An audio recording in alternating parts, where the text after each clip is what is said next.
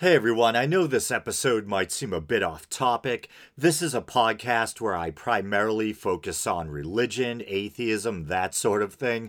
But longtime listeners will know every once in a while I like to venture outside the usual wheelhouse of the show. And speaking of off topic content, earlier this week I sat down and recorded a nearly 2 hour long unscripted episode where I go over or react to some new abuse or assault allegations leveled at Marilyn Manson. I began the editing process, and about a quarter of the way in, I thought, who the hell wants to listen to me talk about Marilyn Manson for 2 hours? And I just stopped. Maybe I'll still release it at some point, I don't know. But one thing that was pretty wild is that one of the new accusers is actually a Game of Thrones actress. Or was a Game of Thrones actress, past tense. As a GOT fan or former GOT fan, I still lament the disastrous way that series ended. But anyway, at first I'm thinking a Game of Thrones actress. If it was a member of the main cast like Maisie Williams or Sophie Turner, we'd probably be hearing more about it. So I was like, maybe it's someone who had a bit part or something like that. And it turns out it was the actress who played Roz. I think that's the character's name. She was the redhead who worked in the brothel in Winterfell. I think we see her in the first episode in bed with Tyrion.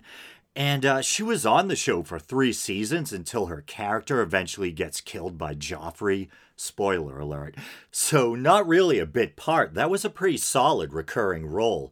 To the point where if you had watched Game of Thrones back in the day regularly, you definitely would have known who Roz was. And I keep thinking of Roz from Frasier for some reason. But anyway, the actress's name is Esme Bianco, which in turn reminds me of the Bianco and Sons cheese and garlic sausages I used to eat back before I decided to phase animal products out of my diet.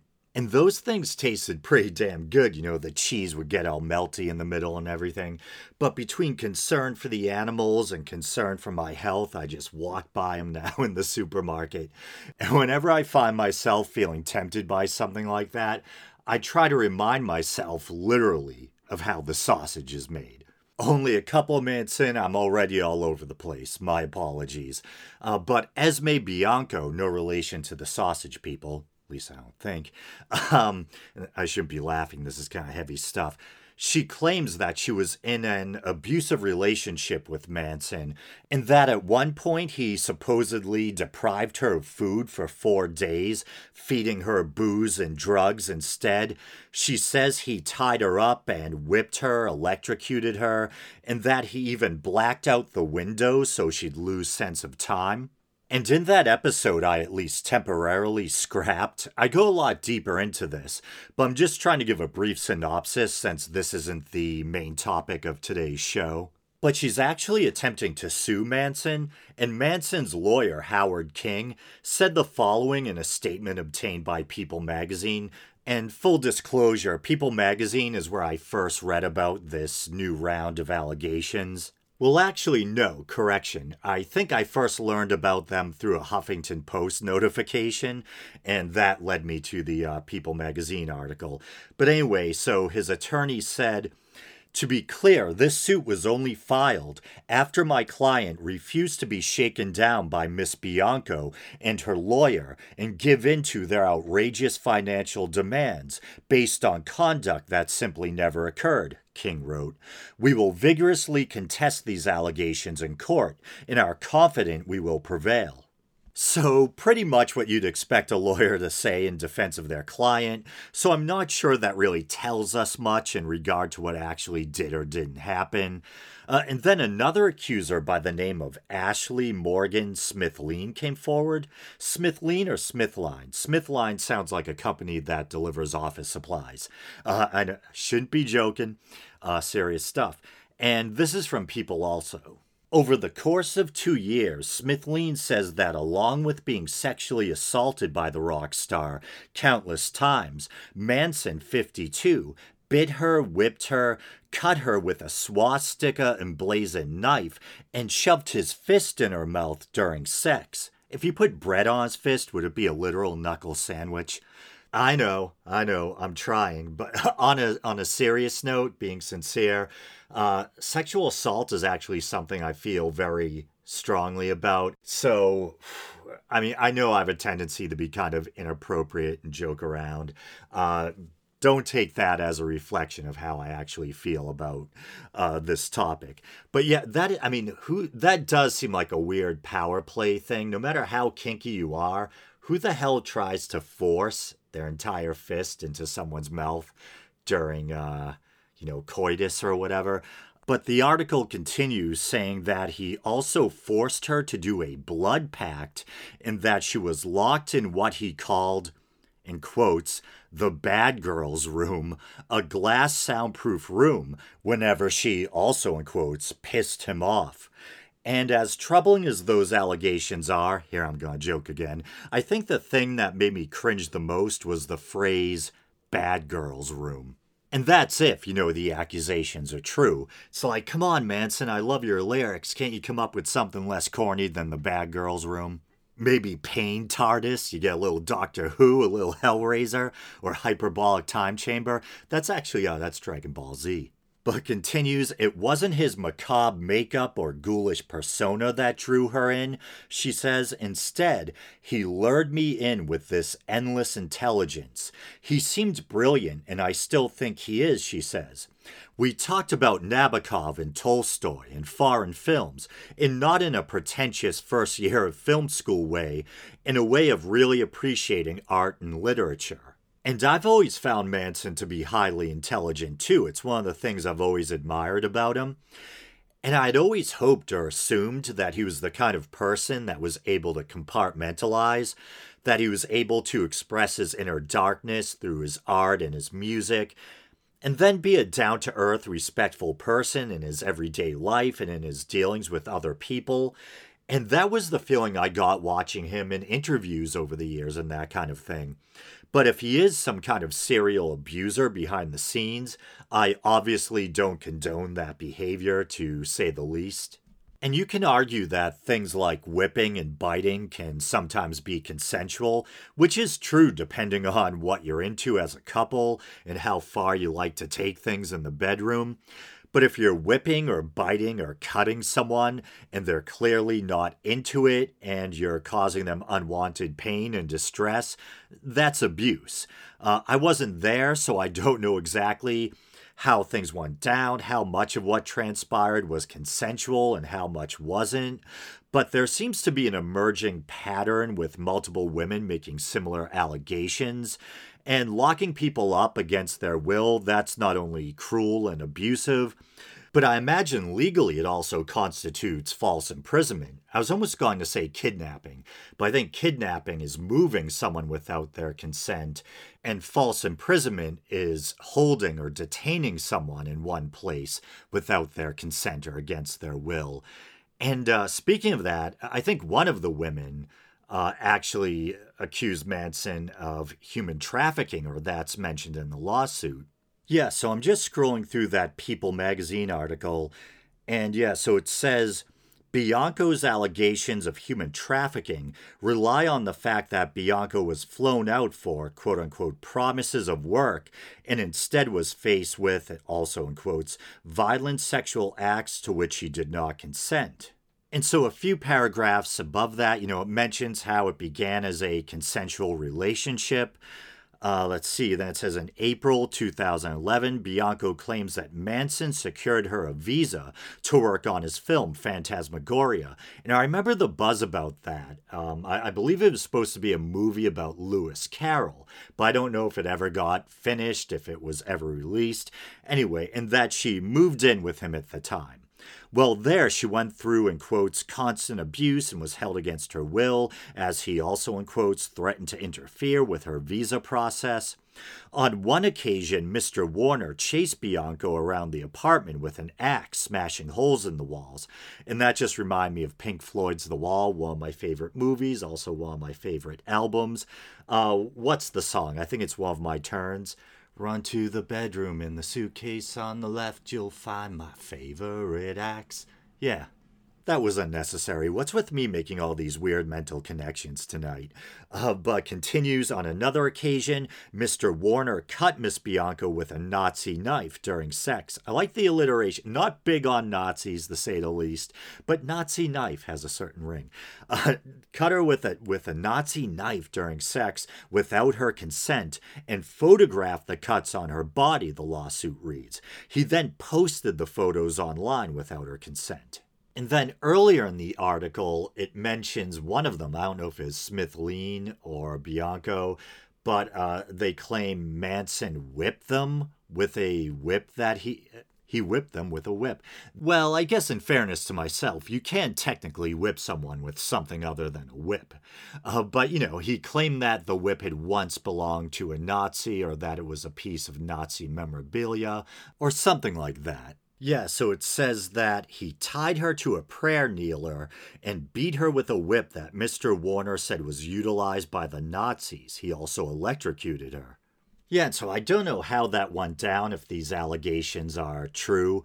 So I don't know. I mean, that could be horrifying. I don't know if she agreed to be tied up or if he tied her up against her will. And let's say she did agree to be tied up, but then maybe he electrocutes her, without any warning, without her consent, or there's nothing she can do because she's tied up. Yeah, that would definitely constitute abuse. And the Nazi thing, that's always weird. I believe Manson was influenced by David Bowie. I'm a Bowie fan too. And Bowie did seem to have an interest in or fascination with Nazi occultism. In fairness to Bowie, I think it was probably more of an extension of his fascination with the occult in general than any kind of approval or interest in fascism or anti-Semitism. And maybe this speaks to that in a way because, strangely enough, Bowie simultaneously also had a very deep interest in Jewish mysticism, specifically the Kabbalah. He has a number of songs that have occult references. In his song Quicksand, he mentions Himmler by name, as well as 19th century occultist Aleister Crowley, who I did a whole documentary episode on. The lyrics are, I'm closer to the golden dawn, immersed in Crowley's uniform of imagery. I'm living in a silent film portraying Himmler's sacred realm of dream reality. And then in his song Station to Station, he sings, Here we are, one magical movement from Kether to Malkuth. And I think the Hebrew pronunciation is something like Malhut or something like that. A clear allusion to the Hebrew tree of life. And it should probably also be mentioned that I think some of Bowie's interest in Nazism coincided with a period in his life, the mid-1970s, where he was barely eating and fueling himself instead with massive amounts of coke and amphetamines. I believe his meal of choice around this time was milk, red peppers, and cocaine. In his own words, and this is from a 1993 interview with NME, which I think is a New Musical Express magazine. My interest in the Nazis was the fact they supposedly came to England before the war to find the Holy Grail at Glastonbury. The idea that it was about putting Jews in concentration camps and the complete oppression of different races completely evaded my extraordinary fucked up nature at that particular time. And just to try to give a whole picture, I believe he was, at one point, stopped at an Eastern European border. He had been basically pinched for transporting Nazi memorabilia. And he had also, described his Thin White Duke character as a very Aryan fascist type. But at the end of the day, I don't think Bowie was actually racist or anti-Semitic. I think he was more of an eccentric seeker, so to speak, who went through, a number of different phases. But there's probably also one more Bowie song I should mention. Later, in the 80s, I think, what was it, around 83 or something? His version of China Girl came out. And I say his version because he actually wrote China Girl with Iggy Pop, I believe. I really dig Iggy Pop too. Iggy and the Stooges especially. Nah, a lot of Iggy's solo stuff is pretty damn awesome too. But he wrote China Girl with Iggy Pop, and Iggy released his version on a solo album previously. And as politically incorrect as that title now is, China Girl, I actually love that song. There's just something really kind of powerful and romantic about it. There's just something about that melody and everything that I really love. But of course, it does contain those kind of ominous lyrics. There's the lines, and how's it go? I stumble into town just like a sacred cow, visions of swastikas in my head and plans for everyone. I think that's what it is. So it's kind of like, whoa, pretty heavy or provocative lyrics for what some might deem a pop song. And I don't think I've ever told anyone this before, but sometimes I like to jokingly pretend that he's saying pot stickers instead of swastikas. Would pot stickers be more or less offensive? I don't know. But, with my New England accent, if I really kind of dial it up, it's like a pretty good rhyme. Swastikas, pot stickers. Pot stickers. Pot stickers, swastikas. Visions of pot stickers in my head. That was weird. But I've heard some people say, in their analysis of the song, that's actually a kind of criticism of Western chauvinism and this kind of fetishization of Asia. And that's kind of the feeling I got, I think, intuitively, even when I was, a kid listening to it, that there was some kind of message there about this relationship between the West and the East and the Western attitude towards the East. And to that point, there's also the lines, I'll give you television, I'll give you eyes of blue. So yeah, I think there is something to that analysis. And I'm trying to resist the temptation to go off on another digression, but I don't know if I'll ever find myself talking about Iggy Pop again on the show. And it's funny how everything's kind of connected in a way. You guys are probably sick of hearing me talk about, how I'm a huge Doors fan and all that. And it's weird because there is a Jim Morrison Iggy Pop connection. And even though on the surface, they definitely have some similarities, they're both lead singers who are, kind of wild and push the envelope.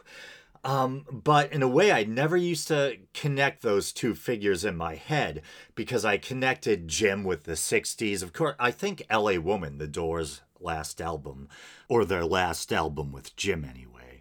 I think that came out in 71, I believe. Yeah, I think LA Woman came out in January of 71, and Jim passed away in July of 71, I think. So his musical career did just barely extend into the 70s. Technically, An American Prayer was released in the 70s too, but that was a posthumously released spoken word album. I think it was, in between 69 and 70, Jim recorded a bunch of his poetry, and then the remaining Doors, in the 70s at some point, put music behind his poetry. And they released the resulting project as An American Prayer. And I think American Prayer was what Jim entitled that body of poetry as well. I don't know what Jim would have thought about the way the Doors put it together or, the backing music, etc. But I think it kicks ass. I absolutely love An American Prayer.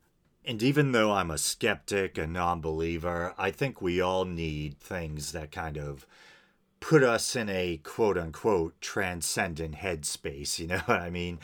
Kind of allow us to transcend our normal mode of consciousness. And poetry does that for me. And Jim Morrison's poetry is I fell in love with Jim's poetry as a teenager, and it still really has an effect on me. Like this stuff from An American Prayer. Do you know the warm progress under the stars? Do you know we exist? Have you forgotten the keys to the kingdom? Have you been born yet, and are you alive? Let's reinvent the gods, all the myths of the ages. Celebrate symbols from deep elder forests. Have you forgotten the lessons of the ancient war? We need great golden copulations. Our fathers are cackling in trees of the forest. Our mother is dead in the sea. Just wild stuff. Do you know we are ruled by TV? The moon is a dry blood beast. It even mentions atheists. O great creator of being, grant us one more hour to perform our art and perfect our lives. The moths and atheists are doubly divine in dying. We live, we die, and death not ends it. Well, as an atheist, agnostic atheist, I might argue with that, but I still like where it takes me. But yeah, just powerful stuff. And there's something, like a lot of poetry is kind of dry and kind of inaccessible, but there's something kind of really powerful and pagan about Jim Morrison's poetry. It really taps into something. I don't know. And I don't know if pagan's necessarily the right word, but it is in a way. There's something kind of ancient and timeless about it, and there's a profundity there, and a kind of maybe a kind of Dionysian vitality that makes the poetry so kind of infectious. I don't know. But what the hell was I talking about? Oh yeah, the Jim Morrison Iggy Pop connection. So even though LA Woman was technically released in the 70s, I still associate Jim with the 60s. And when I think Iggy Pop, I think punk, But they did obviously have some stuff in common. They were both lead singers, known for kind of pushing the envelope and being wild, And even though I don't think punk when I think of Jim and the Doors, some people have suggested that Jim may have helped pave the way for punk with how kind of wild, he was on stage, how rebellious, how he pushed the envelope, that kind of thing. And I noticed myself using the past tense. They did have, things. I guess I should use the present tense. Iggy's still alive as far as I know. Jim obviously passed back in 71. But one's dead, one's alive. I don't know which tense to go with. Maybe present tense is all right. Am I really sidelining the show to police my own grammar?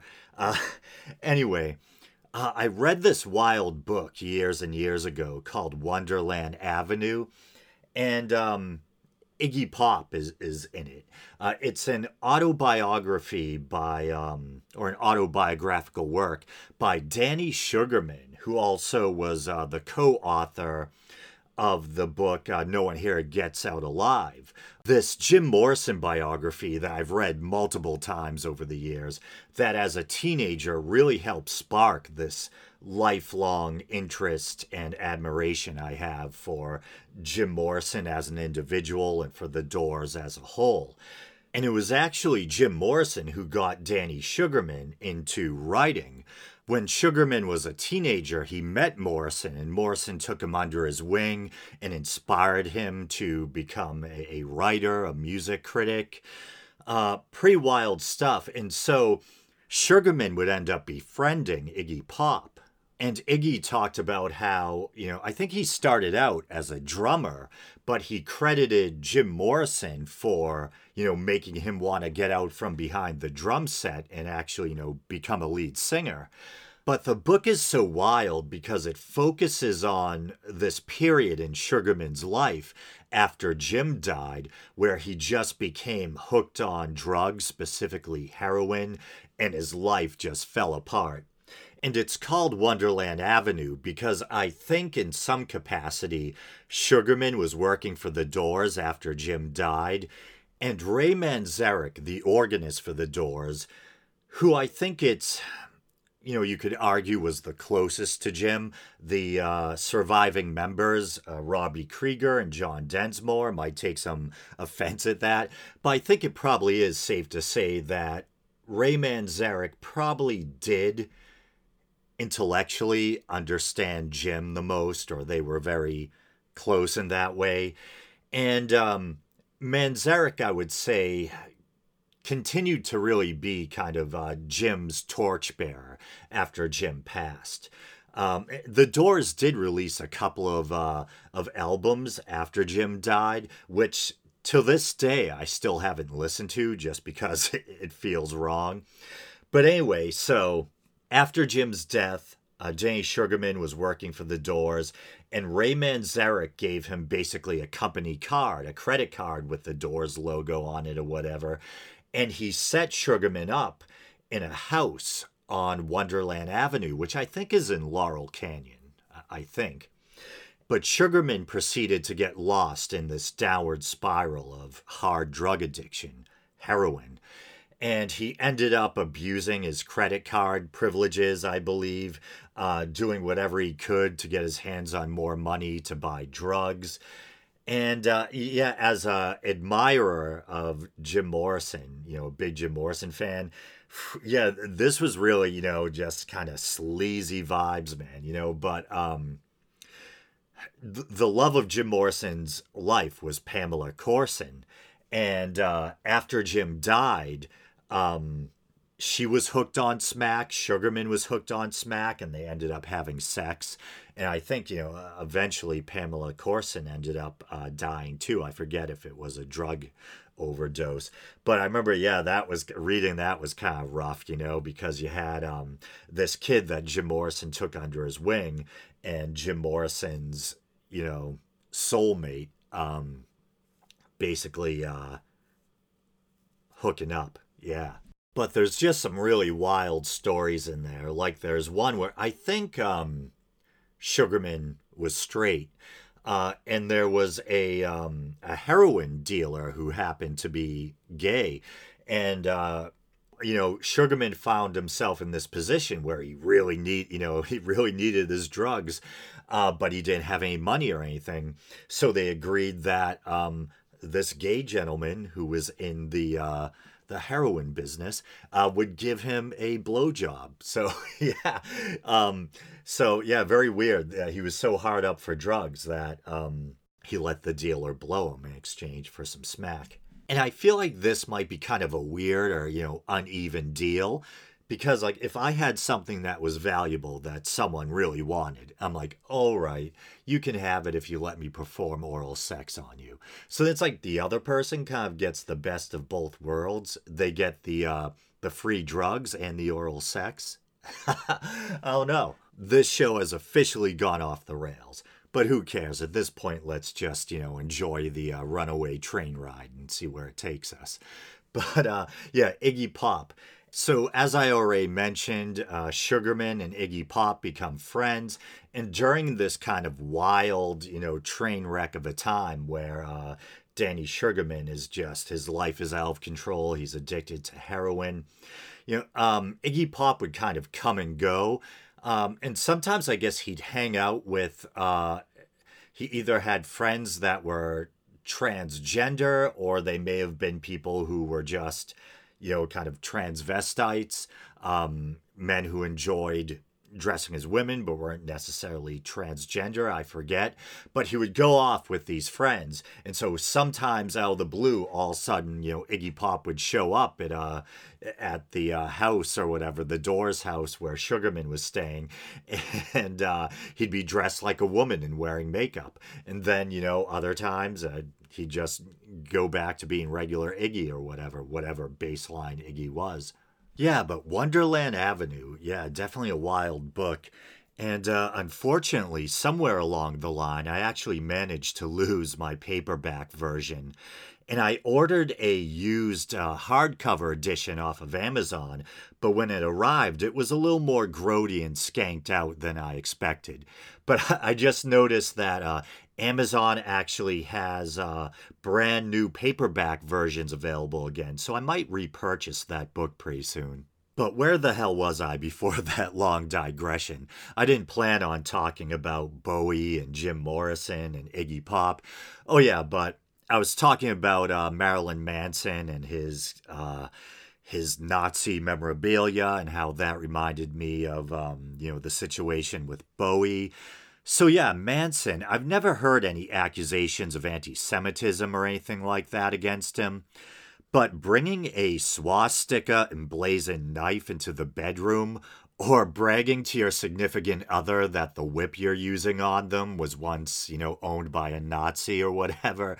Uh, Definitely not my scene, man. And once again, context matters. I don't know how much of this was consensual. Imagine if things reach a point where they're no longer consensual in the bedroom and someone starts whipping you with, with a piece of Nazi memorabilia. And once again, I don't know if that's exactly how it went down, but yeah, the whole thing's crazy. But I think with Manson, just going by what I know about him, I think it might have more to do with a fascination with the dark side than it does with anti Semitism. But me personally, I wouldn't feel comfortable owning any Nazi memorabilia. Maybe if it was like a helmet or a knife your grandpappy, grabbed off of a Nazi he killed or something. But speaking of Nazi paraphernalia, a horrible way to start anything. Definitely an unfortunate segue.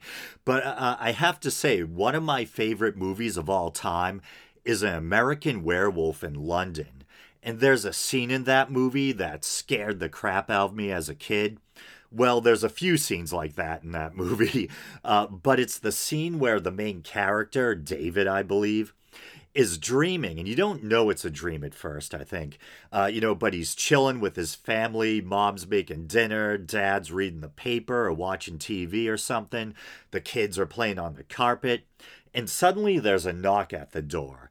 And so the father gets up to answer it, and a group of like mutant Nazi werewolf demon things bust in and slaughter the whole family. They're dressed in what look like German military uniforms, but there's definitely a Nazi vibe. And their faces, like I think I was implying, are really demonic, almost like they're mutants or werewolves caught in mid transformation or something. And the practical effects were so good in that movie that as a kid they were pretty damn convincing. And I have this thing where I've developed a kind of fascination or respect or affection for the movies that really scared the crap out of me as a kid. And longtime listeners will know this especially applies to The Exorcist, but American Werewolf in London is right up there too. And I bring this up because every now and then I'll let myself buy a little collectible or tchotchke. Usually just end up throwing them in a cardboard box in my closet.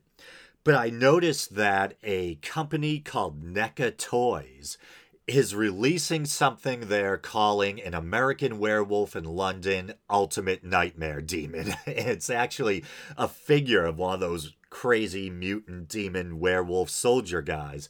I think it comes with like 4 different heads instead of 4 different, having to buy 4 different demon soldiers. And so, yeah, it's a pre-order, so you wouldn't even have to pay for it for months, and it was only like $30. That was my justification to myself. And so, yeah, I pre-ordered it, and I'm thinking like, is this gonna be like having a little Nazi demon man in my house? Am I comfortable with this? But then I'm like, well, it doesn't appear to have any Nazi insignias, and after all, John Landis, the director himself, is Jewish, so hey. And I just saw this morning that they're also releasing the actual Kessler wolf, that terrifying demonic wolf thing that David turns into. And so I pre-ordered that too, and that was like 30 something bucks too. That I might display. I have like a very small tchotchke display. I have a statue of Pazuzu that a friend of mine gave me.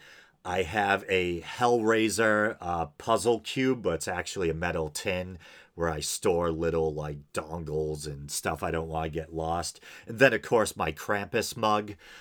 So I'll probably display it with that stuff. Yeah. What has my life come to? But anyway, moving on. I think those disturbing Manson updates, might help set the tone for what's coming, because this could possibly be the darkest episode I've ever done. We're going to be venturing into true crime territory. And it's funny, as much as I'm drawn to morbid stuff like horror movies, dark fiction like the works of H.P. Lovecraft, dark music like that of Marilyn Manson, etc., I find true crime, real life stories of serial killers, etc., especially if it involves, people harming children or animals, to just be really disturbing and depressing. But back in the day, I used to be a real documentary junkie. I especially like documentaries on ancient history, religion, that kind of thing. But sometimes I would find myself watching these true crime documentary series like Investigative Reports with Bill Curtis on A&E or whatever. And anyone remember, if you're old enough, how like 20 years ago or so, it seemed like everything was narrated by Bill Curtis at one point? Um, but there were a couple of cases that just really stuck with me because of how disturbing they were. And I recently mentioned how I had binge watched season one of the popular anime Attack on Titan. And this is what happens when you don't get married. You end up watching cartoons and collecting werewolves. But anyway, self deprecating humor.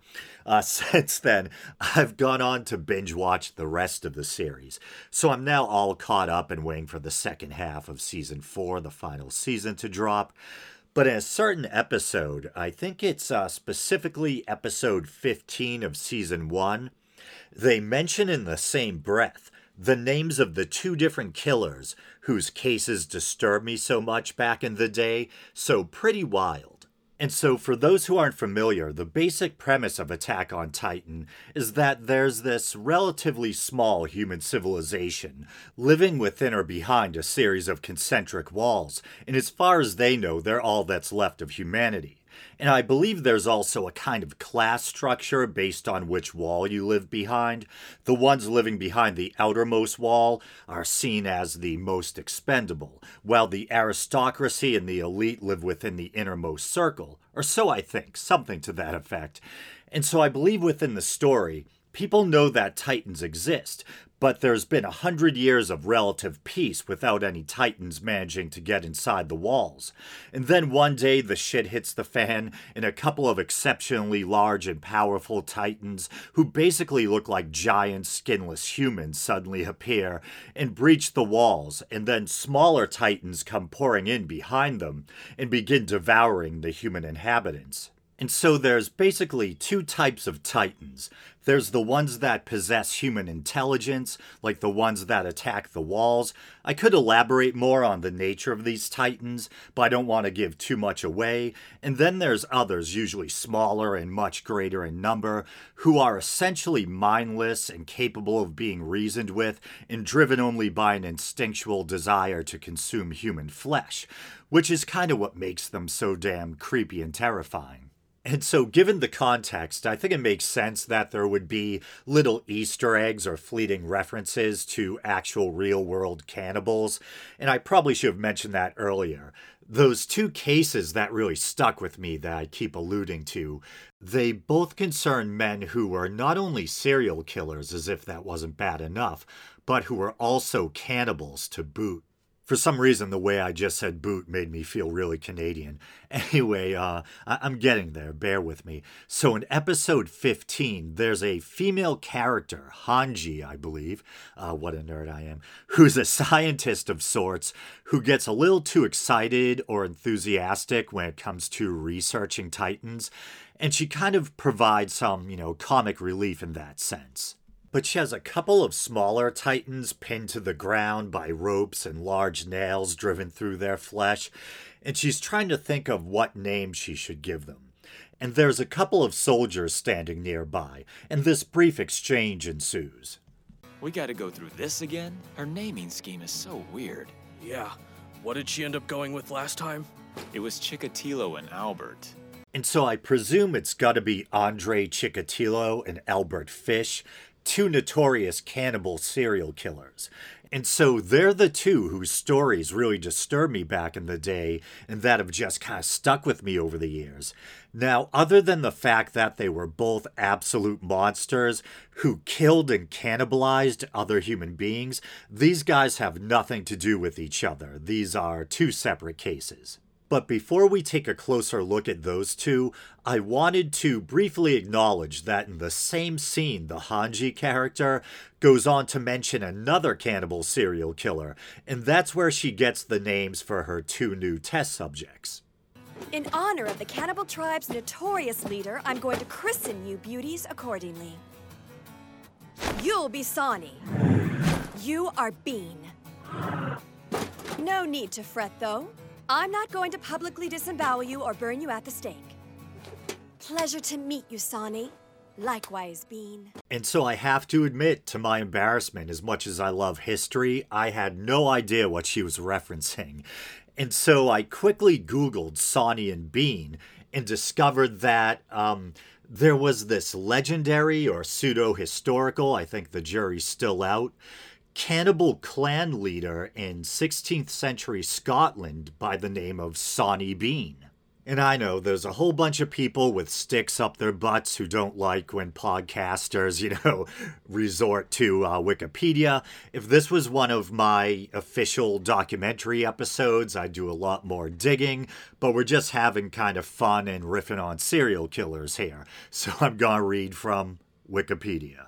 Alexander, quote-unquote, Sonny Bean, was said to be the head of a 45-member clan in Scotland in the 16th century that murdered and cannibalized over 1,000 people in the span of 25 years. According to legend, Bean and his clan members would eventually be caught by a search party sent by King James VI and were executed for their heinous crimes. The story appeared in the Newgate Calendar, a crime catalogue of Newgate Prison in London.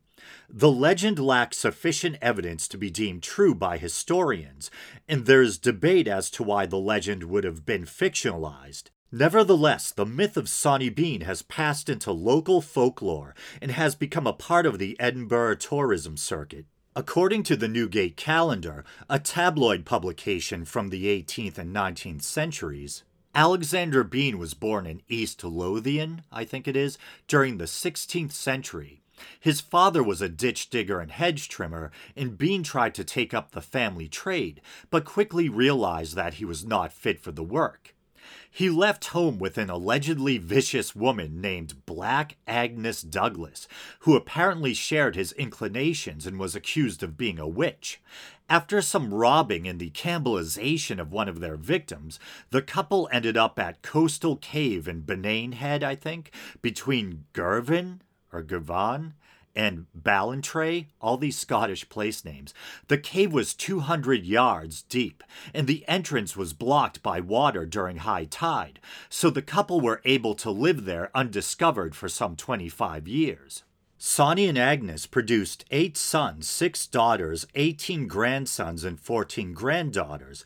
Various grandchildren were products of incest between their children. Lacking the inclination for regular labor, the Bean clan thrived by laying careful ambushes at night to rob and murder individuals or small groups.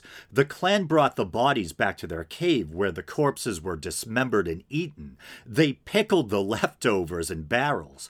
The clan discarded body parts, which would sometimes wash up on nearby beaches. This strategy was used to help conceal their crimes and lead villagers to believe that it was animals who were attacking travelers.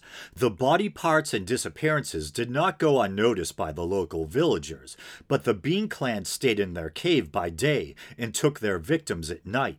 The Bean clan was so clandestine that the villagers were unaware of the murderers living nearby. But according to the story, they were eventually caught, and I think there's a couple of different versions. Let's see. The most common of the two is that the Bean clan was captured alive. Where they gave up without a fight, they were taken in chains to the Tolbooth jail in Edinburgh, then transferred to Leith or Glasgow, where they were promptly executed without trial as people saw them as subhuman and unfit for one. Sonny and his fellow men had their genitalia cut off and thrown into the fires, their hands and feet severed, and were allowed to bleed to death, with Sonny shouting his dying words, "It isn't over. It will never be over." That's such like a movie thing. I can picture that in some horror movie. And after watching the men die, Agnes, her fellow women, and the children were tied to stakes and burned alive. These execution practices recall in essence, if not in detail, the punishments of hanging, drawing, and quartering decreed for men convicted of treason. In contrast, women convicted of the same were burned. There was another claim that the search party placed gunpowder at the entrance of their cave, where the Sonny Bean clan faced the fate of suffocation. And so, as it was implied earlier, the historicity of both Sawney Bean and the story as a whole are a matter of contention. The consensus seems to be that it's largely a legend, but there could be some historical basis. But I'll read a bit more, why not? So let's see, sources and veracity. According to the Scotsman, there is a debate over the validity of the Sawney Bean tale. Some people believe that Sawney Bean was a real person, while others think he was just a mythical figure. Dorothy L. Sayers, I think it is, offered a gruesome account of the Sawney Bean tale in her anthology, Great Short Stories of Detection, Mystery, and Horror. It looks like that book was written or published in 1928. The book was a bestseller in Britain, reprinted 7 times in the next 5 years. A 2005 article by Sean Thomas, whoever the hell that is, notes that historical documents, such as newspapers and diaries during the era in which Sawney Bean was supposedly active, make no mention of ongoing disappearances of hundreds of people. Additionally, Thomas notes inconsistencies in the stories, but speculates that kernels of truth might have inspired the legend. And so I think this is an excerpt or a quote from Broadsheet to Broadsheet, a broadsheet just being a type of newspaper, I believe. The precise dating of Sawney Bean's reign of anthropophagic terror, why is that? That reminds me of those old Italian zombie movies. Wasn't there one of them that had a name like that? Anthropophagic terror varies wildly. Sometimes the atrocities occurred during the reign of James VI, early 1600s, whilst other versions claim the Beans lived centuries before. Viewed in this light, it is arguable that the Bean story may have a basis in truth, but the precise dating of events has become obscured over the years. Perhaps the dating of the murders was brought forward by the editors and writer of the broadsheets, so as to make the story appear more relevant to the readership. To add to the intrigue, we know that cannibalism was not unknown in medieval Scotland, and that Galloway was in medieval times a very lawless place. Perhaps nothing on the scale of the Bean legend took place, but every story grows and is embroidered over time. And so I think that's the end of that particular excerpt, but then it continues. The Sawney Bean legend closely resembles the story of Christy Cleek, which is attested much earlier in the early 15th century. Christy Cleek is a mythical Scottish cannibal who lived during a famine in the mid-14th century. The legend of Sawney Bean first appeared in the British chapbooks, rumor magazines of the day. Today, many argue that the story was a political propaganda tool to denigrate the Scots after the Jacobite rebellions. Thomas disagrees, noting, "If the Sawney Bean story is to be read as deliberately anti-Scottish, how do we explain the equal emphasis on English criminals in the same publications? Wouldn't such an approach rather blunt the point?" Then it continues, another cannibal story from Scotland, even more redolent of the Sawney Bean tale than the Christy Cleek story, can be found in the 1696 work, of Nathaniel Crouch, a compiler and popular history writer who published under the pseudonym Richard Burton. In this tale, the following happened in 1459, the year before James II of Scotland's death, about which time a certain thief who lived privately in a den with his wife and children were all burned alive, they having made it their practice for many years to kill young people and eat them. One girl only of a year old was saved and brought up at Dundee, who at 12 years of age, being found guilty of the same horrid crime, was condemned to the same punishment. And when the people followed her in great multitudes to execution, wondering at her unnatural villainy, she turned toward them and with a cruel countenance said, "What do you thus rail at me, as if I had done such a heinous act, contrary to the nature of man? I tell you that if you did but know how pleasant the taste of man's flesh was, none of you all would forbear to eat it." And thus, with an impenitent and stubborn mind, she suffered deserved death. And then it references a medieval historian and philosopher, Hector Boece, I think it is, notes that the infant daughter of a Scot brigand who was executed with his family for cannibalism, though raised by foster parents, developed the cannibal appetite at 12 and was put to death for it. This was summarized by George M. Gould and Walter Pyle in Anomalies and Curiosities of Medicine. And then as a horror fan, I found this pretty interesting. Supposedly, the story of the Bean Clan was at least in part the inspiration for Wes Craven's film The Hills Have Eyes. And I can totally see that. It seems like the template for that, trope we see in all those horror movies where there's some inbred family of cannibalistic hillbillies. The Hills Have Eyes, Texas Chainsaw Massacre. But actually, I think Texas Chainsaw Massacre was inspired, at least in part, by the story of Ed Gein. But then you have Wrong Turn and a bunch of other ones. But back to Fish and Chikatilo. This fall on CBS. But seriously, they were two of the most depraved killers that I think the world has ever known. And when you read the nature of their crimes, you almost feel like you need to take a shower to get the grime off of you. Just unspeakable depravity. And I'm not trying to make excuses for their monstrous behavior, there is no excusing it, but I do think it's interesting to note that both Fish and Chikatilo had absolutely horrific childhoods. And so I think their cases might serve as good examples of how quote-unquote nurture, environmental factors or conditions, early childhood experiences, etc., might play a significant role in the making of a serial killer. As I think I've heard experts suggest, in most cases it's probably a combination of nature and nurture. If you have someone who's perhaps genetically predisposed to psychopathy, and then on top of that you subject them to a horrific childhood filled with trauma, abuse, and sadism, you just might end up with a monster. Whereas maybe on the other hand, if you have someone who is maybe wired for psychopathy or a lack of empathy or whatever, but they have a pretty normal, stable upbringing, who knows, maybe they end up working on Wall Street instead of strangling hookers.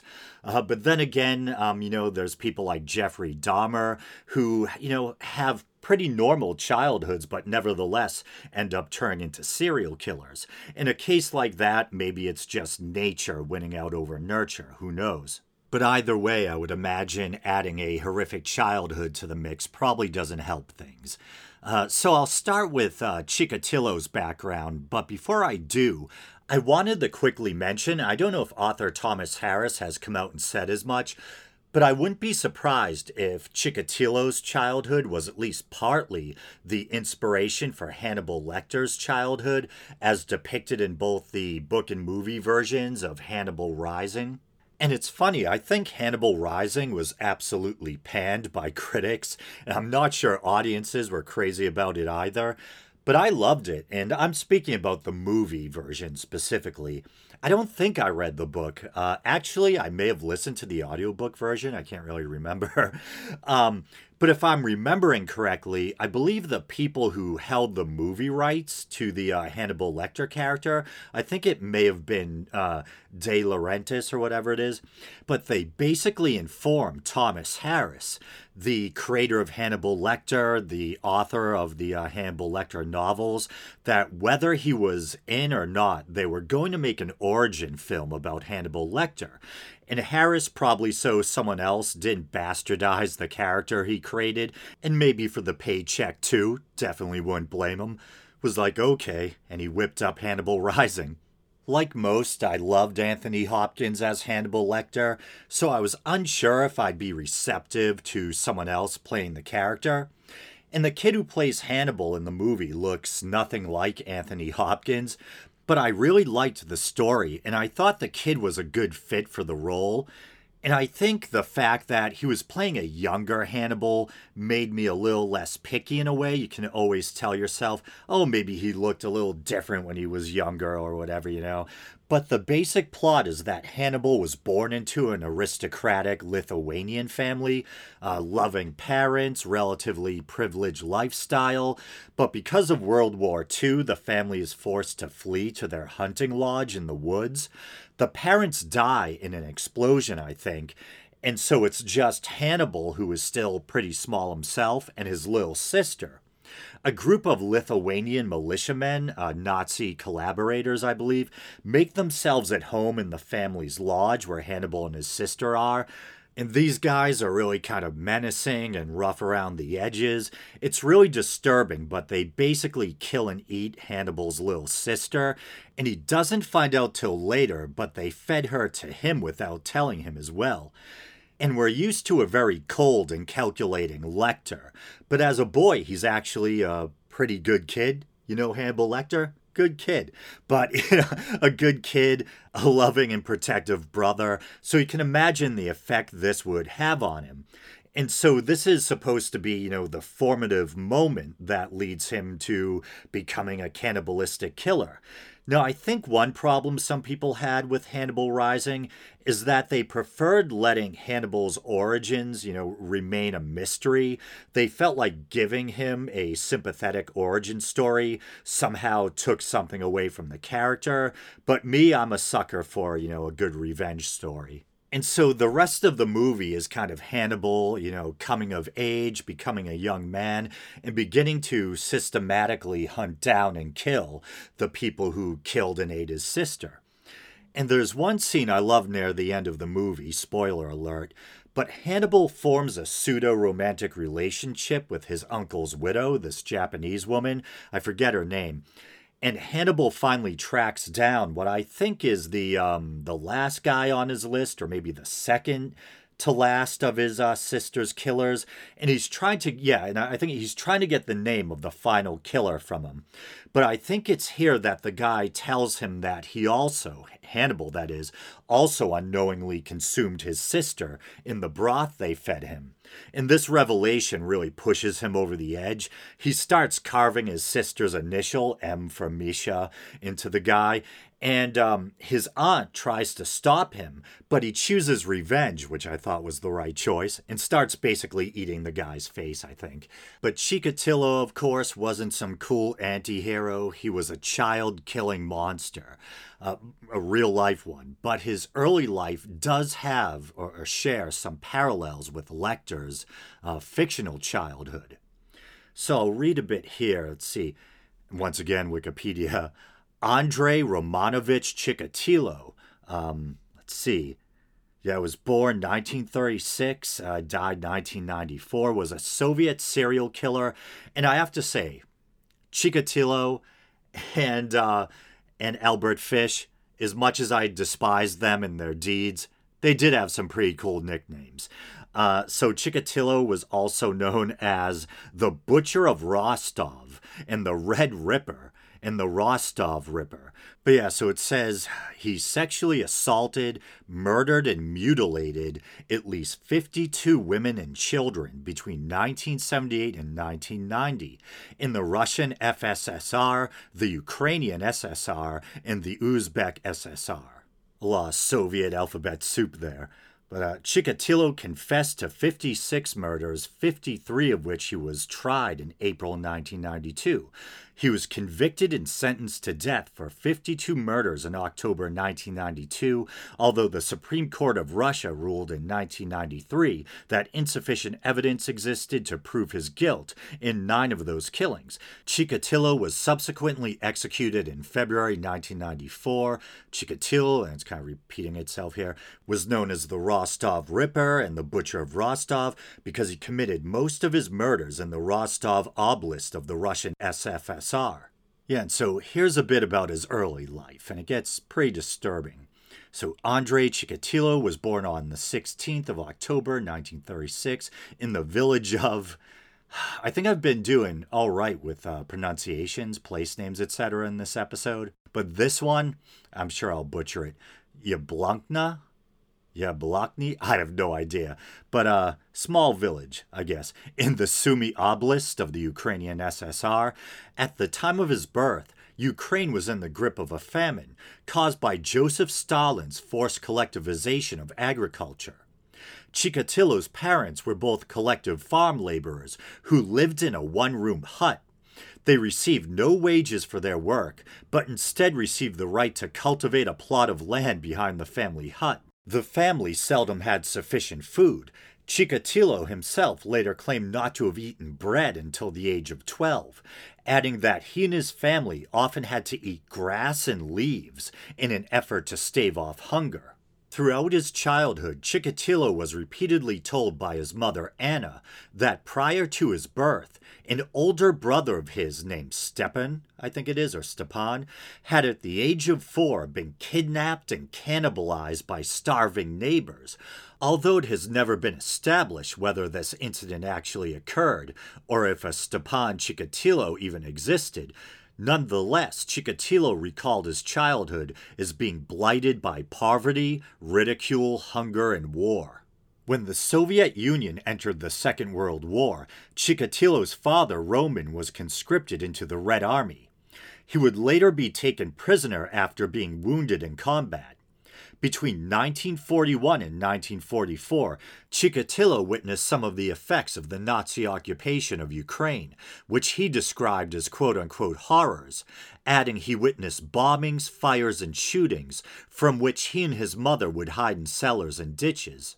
On one occasion, Chikatilo and his mother were forced to watch their own hut burn to the ground. With his father at war, Chikatilo and his mother shared a single bed. He was a chronic bedwetter, and his mother berated and beat him for each offense. And I think I've heard on numerous occasions, watching true crime documentaries and stuff, that for some reason there's a link between, serial killers and bedwetting as children, or bedwetting and psychopathy. Not quite sure why that is. In 1943, Chikatilo's mother gave birth to a baby girl, Tatiana. Because Chikatilo's father had been conscripted in 1941, he could not have fathered this child. As many Ukrainian women were raped by German soldiers during the war, it has been speculated that Tatiana was conceived as a result of a rape committed by a German soldier. As Chikatilo and his mother lived in a one-room hut, this rape may have been committed in Chikatilo's presence. So you see what I mean? Just an absolutely horrific childhood. And once again, it doesn't excuse his monstrous deeds. But, looking back, it kind of makes sense. You're like, what the hell would make this kind of monster? Then you kind of look at his childhood, and it's kind of like, oh. I'm sure there are plenty of other people or families who underwent similar suffering and misery during the war and during the reign of Stalin. And, they didn't turn into cannibalistic serial killers. But obviously, this stuff must have had something to do with how Chikatilo became what he became. And so I don't want to read the entire Wikipedia page on Chikatilo, but basically as he got older, old enough to take interest in girls, it was revealed that he was painfully shy around the opposite sex, and that he seemed from a relatively young age to be incapable of achieving or maintaining an erection. And unfortunately, I don't think they had sildenafil yet. But anyway, who knows? It's always possible that there could have been a physiological cause for his impotence. But if I was to play armchair psychologist, my guess would be that you have someone who spent their formative years stuck in a one-room hut with their mother, in the same bed, and whose mother may have been raped in their presence, and the mother also berating him for the bedwetting and everything, it kind of makes sense that he may have developed some deep-seated issues regarding sex and relating to women. And his crimes were absolutely brutal. He would often make failed attempts to sexually assault his victims, and then would end up cutting them with a knife, partially eviscerating them, tearing pieces of their flesh away with his teeth, gouging out eyes, etc. I actually remember one of the things that stuck with me from that true crime show I had watched back in the day is that apparently he confessed that he liked to nibble on the uteruses of his victims and described them as being nice and pink and springy, and, describing how he would just throw them away or discard them when he was done nibbling on them. Yeah, this is probably the darkest episode I've ever done. We're really venturing into true crime territory. And I mentioned how I myself, I get kind of like disturbed and depressed by watching true crime stuff. And here I am turning around and inflicting it on my audience. But I guess, journey we more into the nightmare. So many of his victims were women, but he also had adolescent victims, some of them as young as 12, including both girls and boys. He had actually been a teacher, and his initial crimes were basically him perving on his students, unwanted touching, groping, that kind of thing, and then eventually it escalated to murder. He abandoned his career as a teacher after multiple complaints of inappropriate touching, sexual assault, etc., and ended up taking on some kind of mundane job that required him to travel, and he planned his crimes around his travel schedule. Here's a bit from a psychological profile that was written up while he was still at large. The police had consulted a psychiatrist by the name of Alexander Bukanovsky, I think, or Bukanovsky. And so, yeah, it was a 65-page psychological profile, and it described the killer as a reclusive man aged between 45 and 50 years old who had endured a painful and isolated childhood and who was incapable of flirting or courtship with women. This individual was well educated, likely to be married and to have fathered children. And so I should mention that I think he did have at least one child, and I think it was his sister and her husband who had helped find him a wife. And Chikatilo wasn't able to consummate the marriage, so to speak. But, and I don't know if I should say it, it gets pretty graphic and crude, but his wife suggested that he basically masturbate and that he would use his fingers and instead of a turkey baster, use your imagination. This episode. But anyway, so the profile also suggested that the killer was a sadist who suffered from impotence and could achieve sexual arousal only by seeing his victims suffer. The murders themselves were an analog to the sexual intercourse this individual was incapable of performing, and his knife became a substitute for her penis, which failed to function normally. Because many of the killings had occurred on weekdays near mass transport hubs and across the entire Rostov Oblast, Bukanovsky, or however it's pronounced, also argued that the killer's work required him to travel regularly, and based upon the actual days of the week when the killings had occurred, the killer was most likely tied to a production schedule. I could probably spend another hour going over Chikatilo's story, not that I'd want to, but that's probably how long it would take, at least. So to bring his story to a close, he was eventually caught. Following the rejection of his appeal to the Supreme Court, Chikatilo filed a final appeal for clemency with President Boris Yeltsin. This final appeal was rejected on the 4th of January, 1994. On the 14th of February, Valentine's Day, 1994, Chikatilo was taken from his death row cell to a soundproofed room in Novocherkassk prison and executed with a single gunshot behind the right ear. He was buried in an unmarked grave at the prison cemetery. Seems about right. I know that might sound cold. Do we at least feel bad for the young boy that Chikatilo once was? I think so. It's horrible what that boy had to endure, and maybe if he had been handed a better, deck of cards or a better hand, so to speak, he might not have turned into the monster he became. But once that boy became a man and started to assault and savage and kill and take apart and consume other living human beings, that's when the sympathy ends, right? Obviously, are we on the same page? I mean, I suppose we could always have a philosophical conversation about free will. After everything that happened to him, the forces that shaped him, combined with his, genetic wiring, I guess. Could he have become anything else? Could he have made any other choices? Was he just too damaged to make the right choices by that point? I mean, I don't know. But either way, even if you wanted to be that charitable or whatever, or get that philosophical about it, end of the day, guy still has to be removed from society, at least. Whether or not the state should have the right to put him to death, that's a different conversation.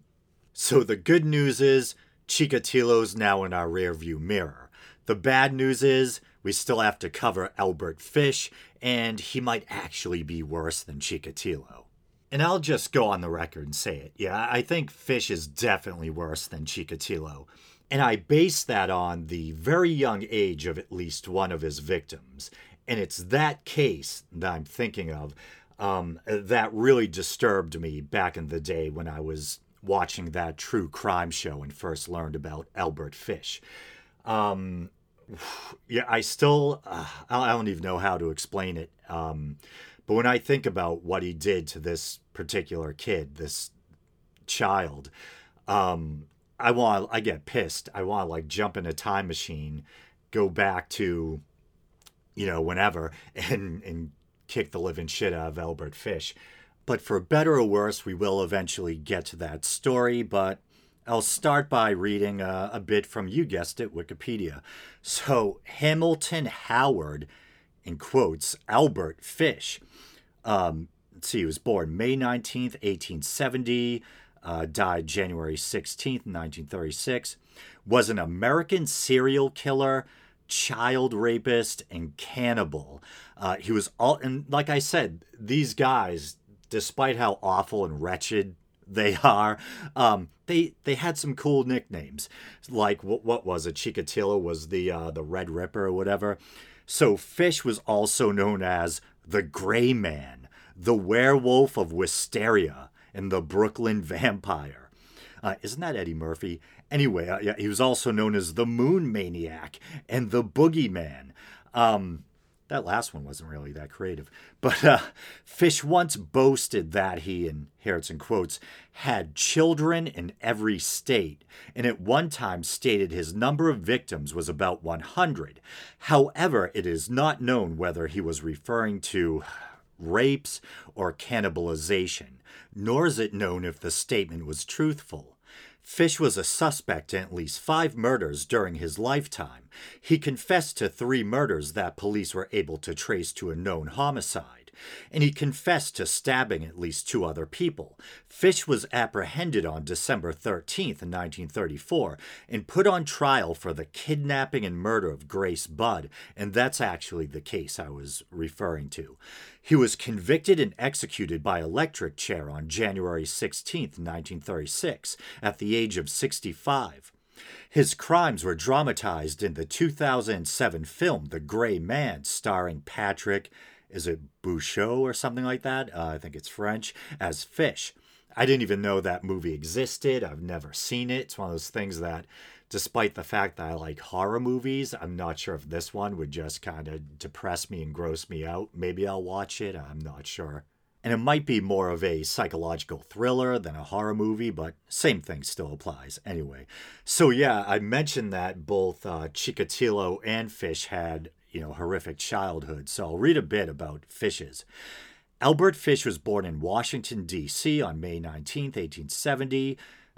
Who cares whose parents were, blah, blah, blah, blah. Fish's father was an American of English ancestry, and his mother was of Scots-Irish American. His father was 43 years old. Oh, this kind of is interesting. His father was 43 years older than his mother, and so 75 years old at the time of Fish's birth. Fish was the youngest child and had 3 living siblings, Walter, Annie, and Edwin. He wished to be known as Albert after a dead sibling, and to escape the nickname Ham and Eggs that he was given at an orphanage in which he spent much of his childhood. And so I remember when I was first reading this, that really kind of caught my attention, just that little thing that he wanted to be known by the name of a dead sibling. And my first assumption is that he felt some kind of tenderness or sentimentality towards that dead sibling. So to honor them, he wanted to, assume their name. And I was thinking how kind of incongruous that is with the seeming character of the adult Fish, and what an absolute monster, he had become.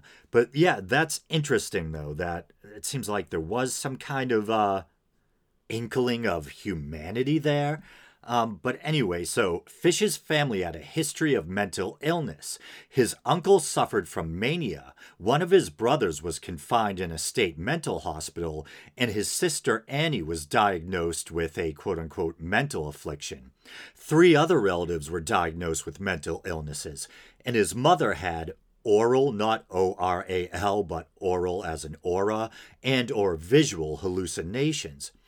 And it just dawned on me, it's probably just a coincidence because the name Annie is so common, but Fish had a sister named Annie, and in Attack on Titan, one of the main or recurring characters is named Annie. It's not implausible seeing as there's that little Chikatilo and Fish Easter egg, in the show, but I have no evidence or whatever that that's where the name Annie came from. I like the Annie character, so I prefer it doesn't have anything to do with Albert Fish. I'm just thinking out loud, who knows. But continues, Fish's father, Randall, was a riverboat captain and by 1870 a fertilizer manufacturer. The elder Fish died in 1875 at Washington's 6th Street Station of a heart attack. The Congressional Cemetery records show that he died on October 16th, 1875, and was buried. Why do I care about this shit anyway? Fish's mother then put her son into St. John's Orphanage in Washington, where he was frequently abused. Fish began to enjoy the physical pain that the beatings brought. Of his time at the orphanage, Fish remarked, "I was there till I was nearly 9, and that's where I got started wrong. We were unmercifully whipped. I saw boys doing many things they should not have done." By 1880, Fish's mother had a government job and was able to remove Fish from the orphanage. In 1882, at age 12, he began a homosexual relationship with a telegraph boy. The youth introduced Fish to such practices as urolagnia, drinking urine, and I've never heard that one anyway. Coprophagia, I totally believe that there's people out there doing it. I just never heard the technical term for it. And coprophagia, eating feces. Fish began visiting public baths where he could watch other boys undress, and spent a great portion of his weekends on these visits. Throughout his life, he would write obscene letters to women whose names he acquired from classified advertising and matrimonial agencies. Let's see, so it goes into his early adulthood. By 1890, at age 20, Fish arrived in New York City, and he said at that point he became a prostitute and began raping young boys. In 1898, his mother arranged a marriage for him with Anna Mary Hoffman, who was 9 years his junior. They had 6 children. Jeez, man. And one of them was named Albert. Imagine being, having to deal with that. No, I'm not that Albert Fish. That was just my dad.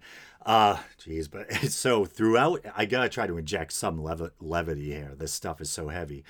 Throughout 1898, Fish worked as a house painter. He said he continued, I feel like dirty, like just reading this crap. He said he continued molesting children, mostly boys younger than age 6. He later recounted an incident in which a male lover took him to a waxworks museum where Fish was fascinated by a bisection of a penis. After that, he became obsessed with sexual mutilation. In 1903, he was arrested for grand larceny, convicted and incarcerated in Sing Sing. And if I sound genuinely surprised by some of this stuff, I have to admit I did jump around a little when I was researching this, so some of this is hitting me for the first time too. And it just keeps getting just more and more crazy and depraved. Around 1910, while he was working in Wilmington, Delaware, Fish met a 19-year-old man named Thomas Kedden.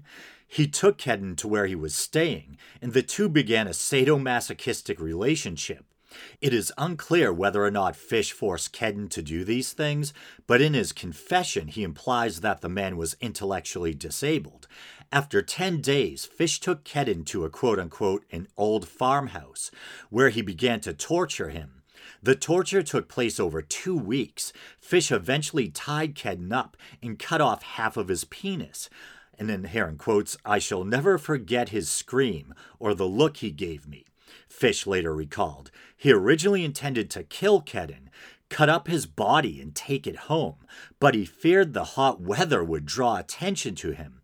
Instead, Fish poured peroxide over the wound, wrapped it in a Vaseline-covered handkerchief, left a $10 bill, kissed Kedden goodbye, and left.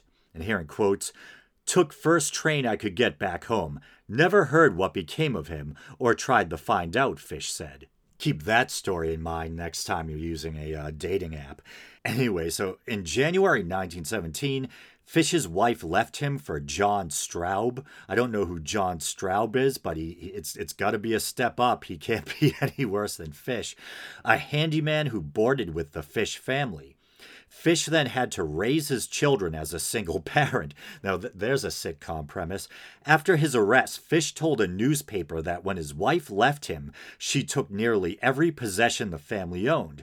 He began to have auditory hallucinations. He once wrapped himself in a carpet, saying that he was following the instructions of John the Apostle. Oh, and I remember reading this part before, and this is pretty wild. It was about this time that Fish began to indulge in self-harm. He would embed needles into his groin and abdomen.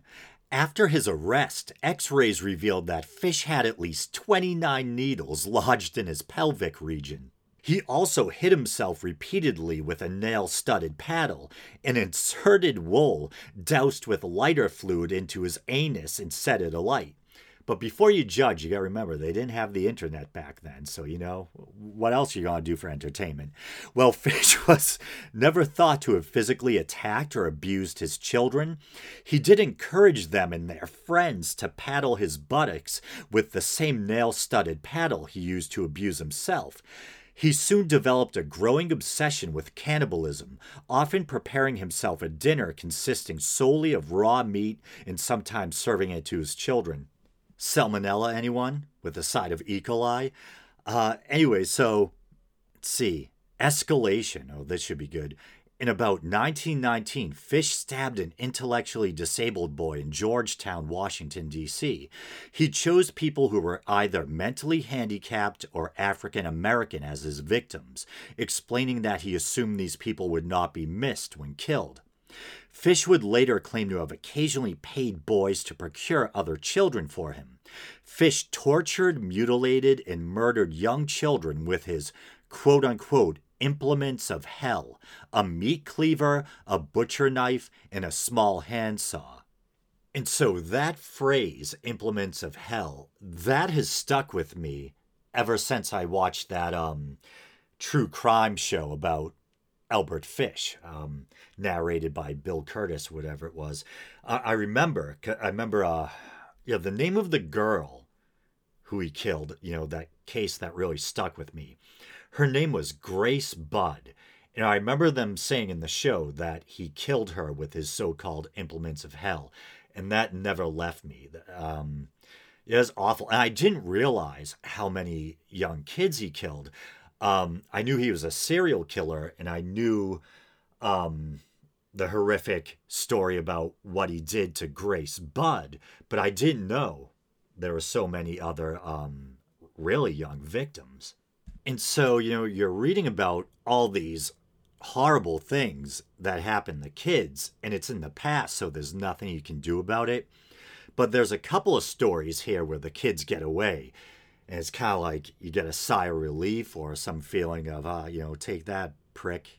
Let's see. On July 11th, 1924, Fish found 8-year-old Beatrice Kyle playing alone on her parents' farm on Staten Island, New York. He offered her money to come and help him look for rhubarb. That seems like something that would happen in the 1920s. You don't hear that one anymore, really. Hey, come help me look for rhubarb, would you? I like to think of myself as a fairly intelligent person, but not only have I never eaten rhubarb, I don't even think I know what rhubarb looks like. I just looked it up. It kind of looks like lettuce on a stick. Anyway, so, he offered her money to come and help him look for rhubarb. She was about to leave the farm when her mother chased Fish away. Good for you, Mom. Fish left, but returned later to the Keels, or I don't know how it's pronounced, Kiels, to their barn where he tried to sleep but was discovered by Beatrice's father and forced to leave. Too bad he didn't curb stomp him. Anyway, 3 days later, Fish killed Frances McDonald, or McDonnell, also on Staten Island. It doesn't say how old she is or anything. And so I just noticed that the name Frances McDonnell, you could click on it, and I thought maybe it was going to take me to a different Wikipedia page, but it took me to another section within the Albert Fish page where it goes into more detail about Frances McDonnell. And so according to this, Francis McDonnell was a 9-year-old boy who had been reported missing by his parents after he failed to return home from playing catch with his friends. And he was found hanging from a tree. He had been strangled with his own suspenders. He had been assaulted both physically and otherwise, covered with lacerations. And it's so morbid. Most of the tissue or flesh was missing from one of his hamstrings. Apparently, Fish claimed that he was actually planning on castrating the boy, but fled when he heard someone approaching the area. And it says also during 1924, the 54-year-old Fish, suffering from psychosis, felt that God was commanding him to torture and sexually mutilate children. It's weird. I feel awful reading this stuff. I wonder what the people who, typed up the Wikipedia article or who have to, write articles about this, how they feel. And it kind of makes me wonder, who's writing these articles, But I don't know, it could be forensics experts or people who are really into criminology or true crime or whatever. And I don't mean to, cast aspersions at them or, imply anything about them, because I think they really are doing a service. Even if it's a disturbing topic, it's good to have these really informative encyclopedia-like entries about whatever the subject is, just as part of our collective repository, and it is good to have these kind of, what's the word? I guess criminal profiles or detailed, cases on record. Maybe they come in handy for, profilers, criminologists, forensic psychiatrists or whatever. And as disturbing as the stuff is, it's still part of our collective history or whatever, But I just wondered, psychologically, what's it like for the person writing or typing this stuff, just because it's so morbid and depraved and debased, sordid, depressing, whatever the adjectives are. But like I was saying, there's another story that offers a brief respite or, a fleeting bit of catharsis where the children or the child escapes.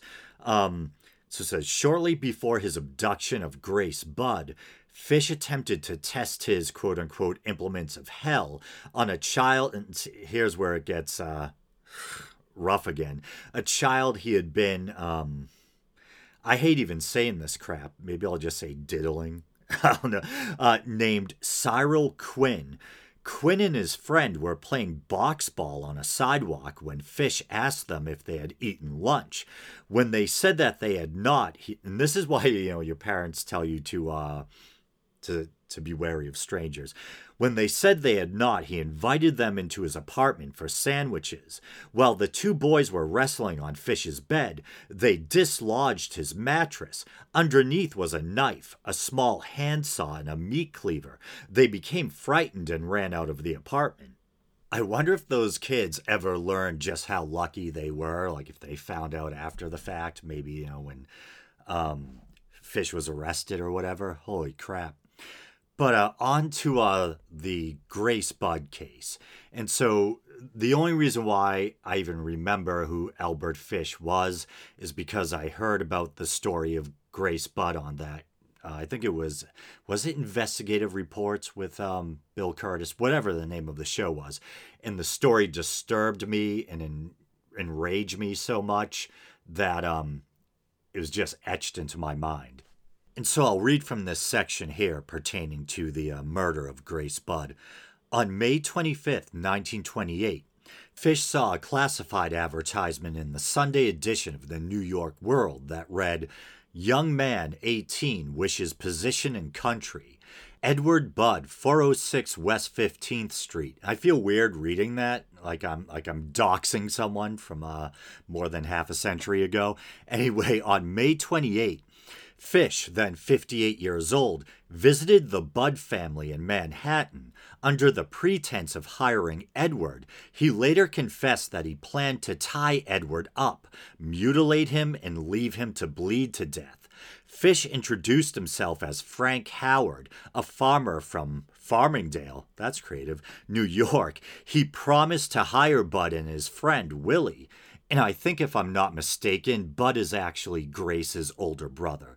But anyway, so he promised to hire Budd and his friend Willie and said he would send for them in a few days. Fish failed to show up, but he sent a telegram to the Budd family apologizing and set a later date.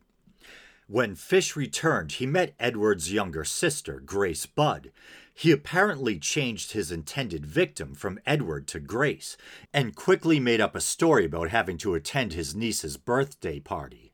And I can remember watching that episode, and when they were talking about this, it was almost like that thing, when you're watching a horror movie and you wish you could yell to the character, "Don't go down the basement," or whatever, Except this was real, and someone's child died because the parents weren't cautious enough.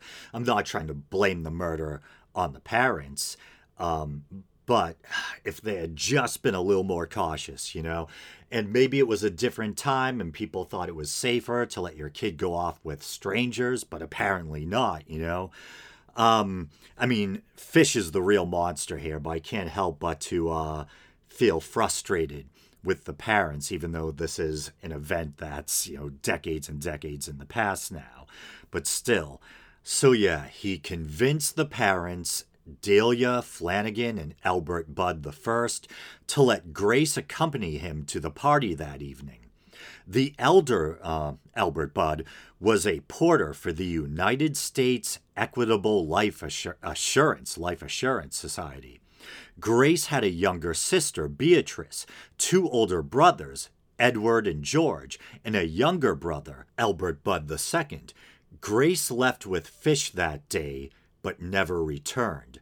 The police arrested 66-year-old Superintendent Charles Edward Pope on September 5, 1930, as a suspect in Grace's disappearance.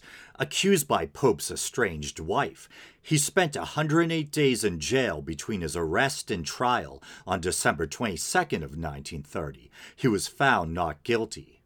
And so this is the most disturbing part of all this. The break in the case came when Fish sent an anonymous letter to Grace's mother. And it was so detailed that it led the police back to Fish. But it really is like something out of a movie. I mean, Hannibal Lecter, even though he's a fictional character, to his credit, he wasn't a child killer. But the kind of malicious intelligence with which the letter is written kind of makes me think of like a Hannibal Lecter or some other diabolical killer from a movie, writing taunting but well-worded notes carefully crafted off to the police or their victims' families or something like that. And so once again, this wasn't a movie, this was real life. And because I loathe Fish so much, I hate giving him credit, but judging by the letter, he comes off as quite intelligent and literate and well-spoken, or having crafted a letter that is well-worded, very well-worded, which makes the note and the information it conveys, that much more horrible. And my assumption was always that sending the letter was meant to be a sadistic gesture, that he wanted to reel the mother in with his long meandering letter, while gradually revealing to her the full horror of his crime and in gruesome detail letting her know how horrible her daughter's final moments had been. But after reading more about Albert Fish and taking into consideration things like the religious delusions, the hallucinations, rolling himself up in a carpet and, yammering on about John the Apostle, I wondered part of me was wondering, well, did he really know how sadistic he was being?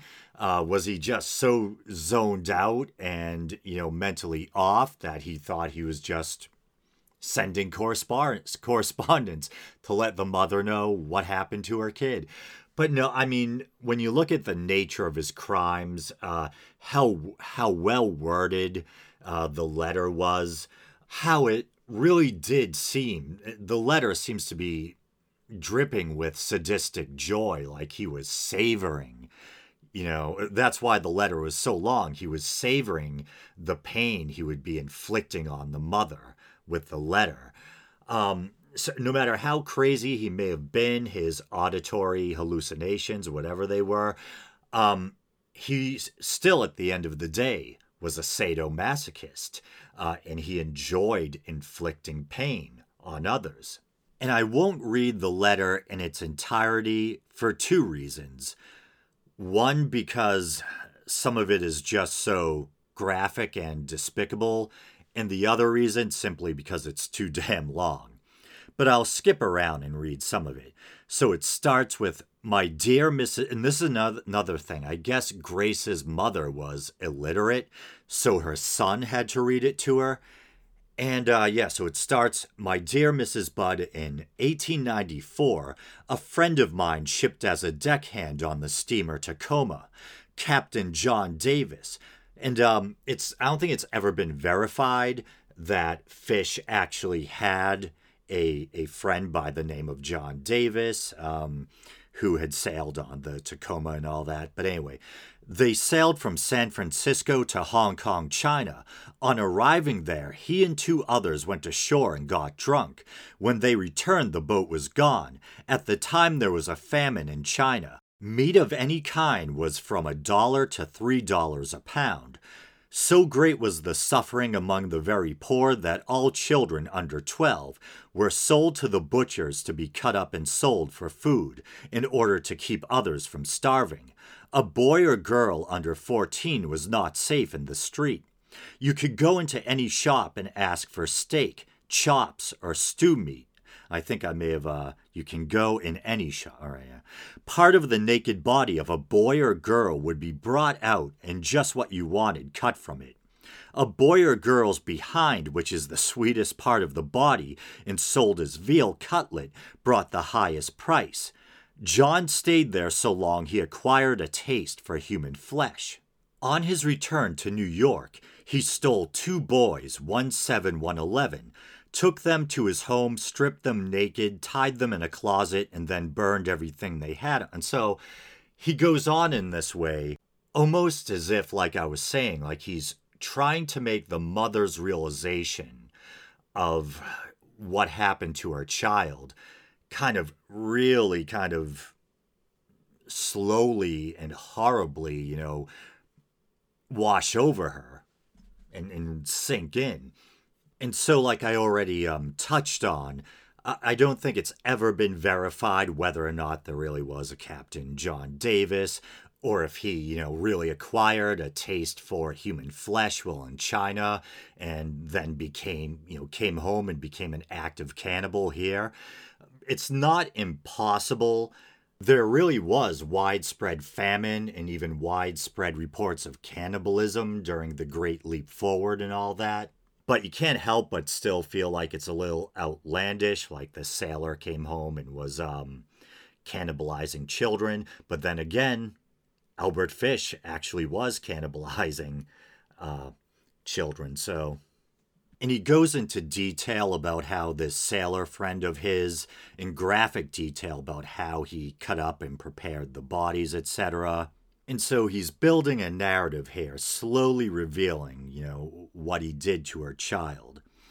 And so he shifts the focus from his sailor friend to himself. And he says, at the time I was living at 409 East 100th Street.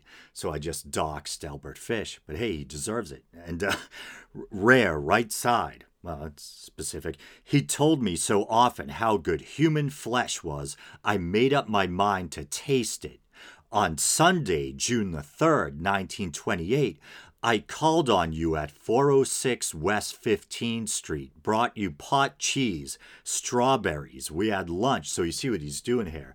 Grace sat in my lap and kissed me. I made up my mind to eat her on the pretense of taking her to a party. You said yes, she could go. I took her to an empty house in Westchester. And so he specifies that it was an empty house he had already picked out. And he goes on to say, when we got there, I told her to remain outside. She picked wild flowers. I went upstairs and stripped all my clothes off. I knew if I did not, I would get her blood on them. And I remember, this is a part that really chilled me, when I first watched that episode. Because just the idea of this little girl all of a sudden realizing she's not at home anymore, she's not with her parents, and all of a sudden there's this naked old man in front of her, how terrified she must have been. Yeah, it says, when all was ready, I went to the window and called her. Then I hid in a closet until she was in the room. When she saw me all naked, she began to cry and tried to run down the stairs.